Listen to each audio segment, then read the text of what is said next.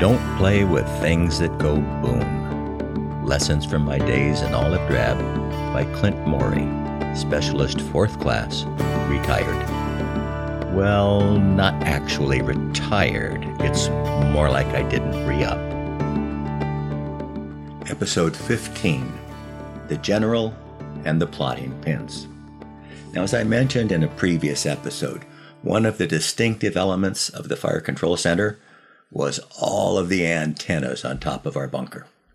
We had to be in radio contact with a number of groups, the infantry units in the field, other artillery units who could support us if we came under attack, headquarters, helicopters flying to our fire base, and many, many more. And we knew that all of those antennas made us a prime target if the fire base came under attack. But we had confidence that the infantry pulling security on the fire base would keep us safe. But on one fire base, and I'm not sure which one, I think it might have been LZ Crest, our fire direction control center was right next to a steep drop-off. And when we stepped out of our FDC, there were just a couple of feet between us and the barbed wire that protected us not only from the enemy, but from the steep drop-off. Well, that meant if the enemy were to somehow climb up that steep cliff, work their way through the barbed wire, they would literally be walking on top of us. And that's how close we were to the edge on that fire base. I wondered where the Army would station the soldiers to protect us, but I shouldn't have worried. The Army had that problem figured out. We were told the infantry would not protect that section of the fire base. Now, that did not sound good to me, but no one asked me for my input. Instead, we were told we would be responsible for the defense of that section of the fire base. So we rotated one person at a time to sit on top of our FDC bunker and look over the edge of the hill to see if enemy troops were trying to break into our so-called safe world. It wasn't much of a problem during the day, but at night, pulling guard duty was not that fun. Now, I don't know how the others were, but I heard every noise coming from the jungle, and I was sure it was probably an enemy crawling through the wire toward us. Now, it probably had something to do with all the World War II movies that I watched growing up, where it seemed that the enemy always attacked when we weren't expecting it. So I had no trouble staying awake and alert when I pulled guard duty at night. I do remember one night after I finished my time on guard duty, I went down into our bunker and woke up the man who was to replace me. He got up, put on his stuff, and went out to take his position, while I crashed on my cot, and it did not take me long to fall asleep. However, I didn't stay asleep for long. For some reason, I woke up and opened my eyes. I looked at the cot next to me, and a body was in it. The problem was, this was the cot of my replacement on guard duty. I checked my watch. He was still supposed to be on guard duty. He should be sitting on top of our bunker, staring at the barbed wire protecting us from the enemy. He should not be sleeping on his cot. So I got up, went over to him, and shook him awake. "What are you doing?" I asked. "You're supposed to be on guard duty." He mumbled something about no one would be able to climb up the cliff, so he shouldn't have to sit out in the dark and the cold. He closed his eyes and went back to sleep. Now, all those movies I had watched growing up kicked into gear, and whenever someone on guard duty fell asleep, it was almost guaranteed that something bad would happen. Well, I suppose I could have yelled at him to do his job, but that wasn't me. Instead, I put on my shirt and my helmet, grabbed my rifle, and went to the top of our FDC bunker. I was going to pull his guard duty because I had this overriding goal to, live. It didn't bother me being out there because, like I said earlier, I knew I was motivated to pay close attention to any movements or sounds on the perimeter. Now, I don't know how long I was out there, but eventually the guy came out with his gear on, carrying his rifle, apologized for not staying on guard duty, and took his place. And I went back down to my cot and fell asleep. Now, we had a number of night routines, and one of the things that pulling guard duty on our fire base did for me was to give me a real appreciation for the troops who were out in the field. The infantry units were out in the jungle.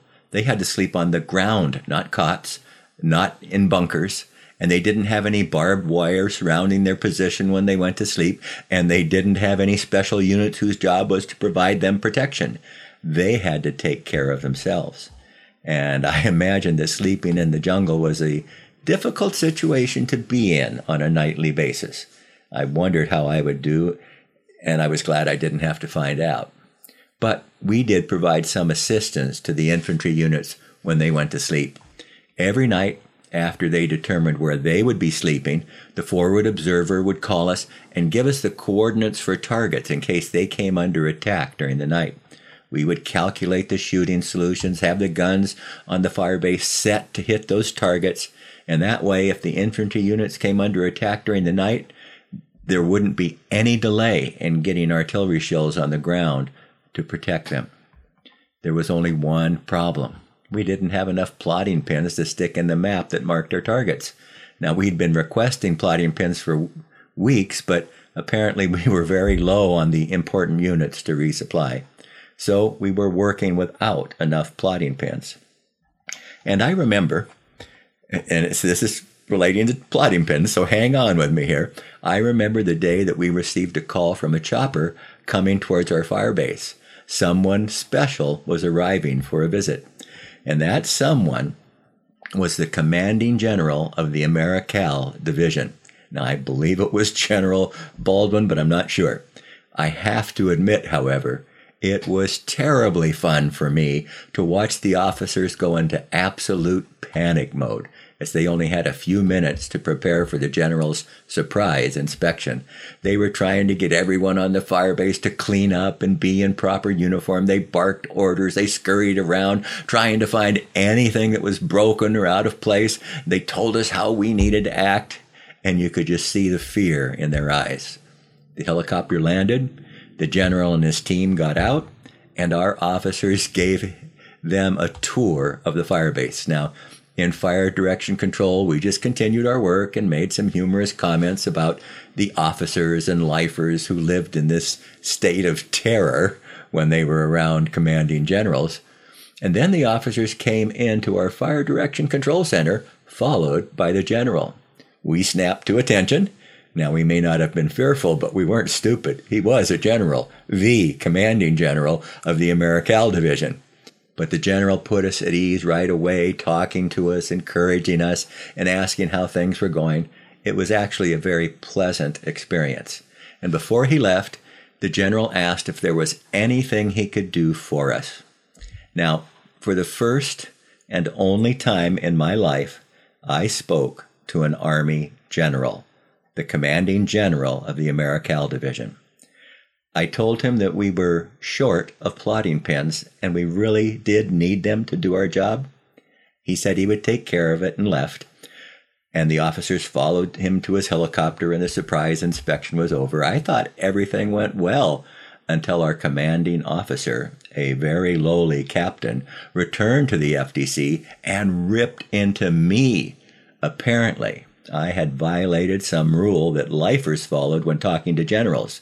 By saying we needed plotting pins, the captain felt he would be singled out as not doing his job, and he was very unhappy with me, and he let me, along with everyone else in the FDC unit, know that I had done something awful. Now, I should note that the next day we received a supply of plotting pins from the general so we could do our work correctly. I have a few lessons from this particular incident of my time in Vietnam. First, if you have a job to guard something, do your job. Don't go to sleep. Don't have a lack of attention. Focus on your job and do it well. Lesson number 2. Just like the infantry units picked out and gave us protective shooting targets at night, it's wise to prepare for bad things that may happen in the future. So as you look ahead and you see, that may happen or that may happen, try to prepare for it. Be ready for it. Don't let it surprise you. And then number 3, you might think that I learned not to tell generals what you needed because it might make someone look bad, but that's not what I learned. I learned that telling a person in authority what you needed was a good thing. And even if the bureaucrats around you got mad at you, The fact is, we were now better able to protect those infantry units in the field, especially at night. I hope you enjoyed this story, and I hope you'll come back next time to hear the next episode of Don't Play with Things That Go Boom.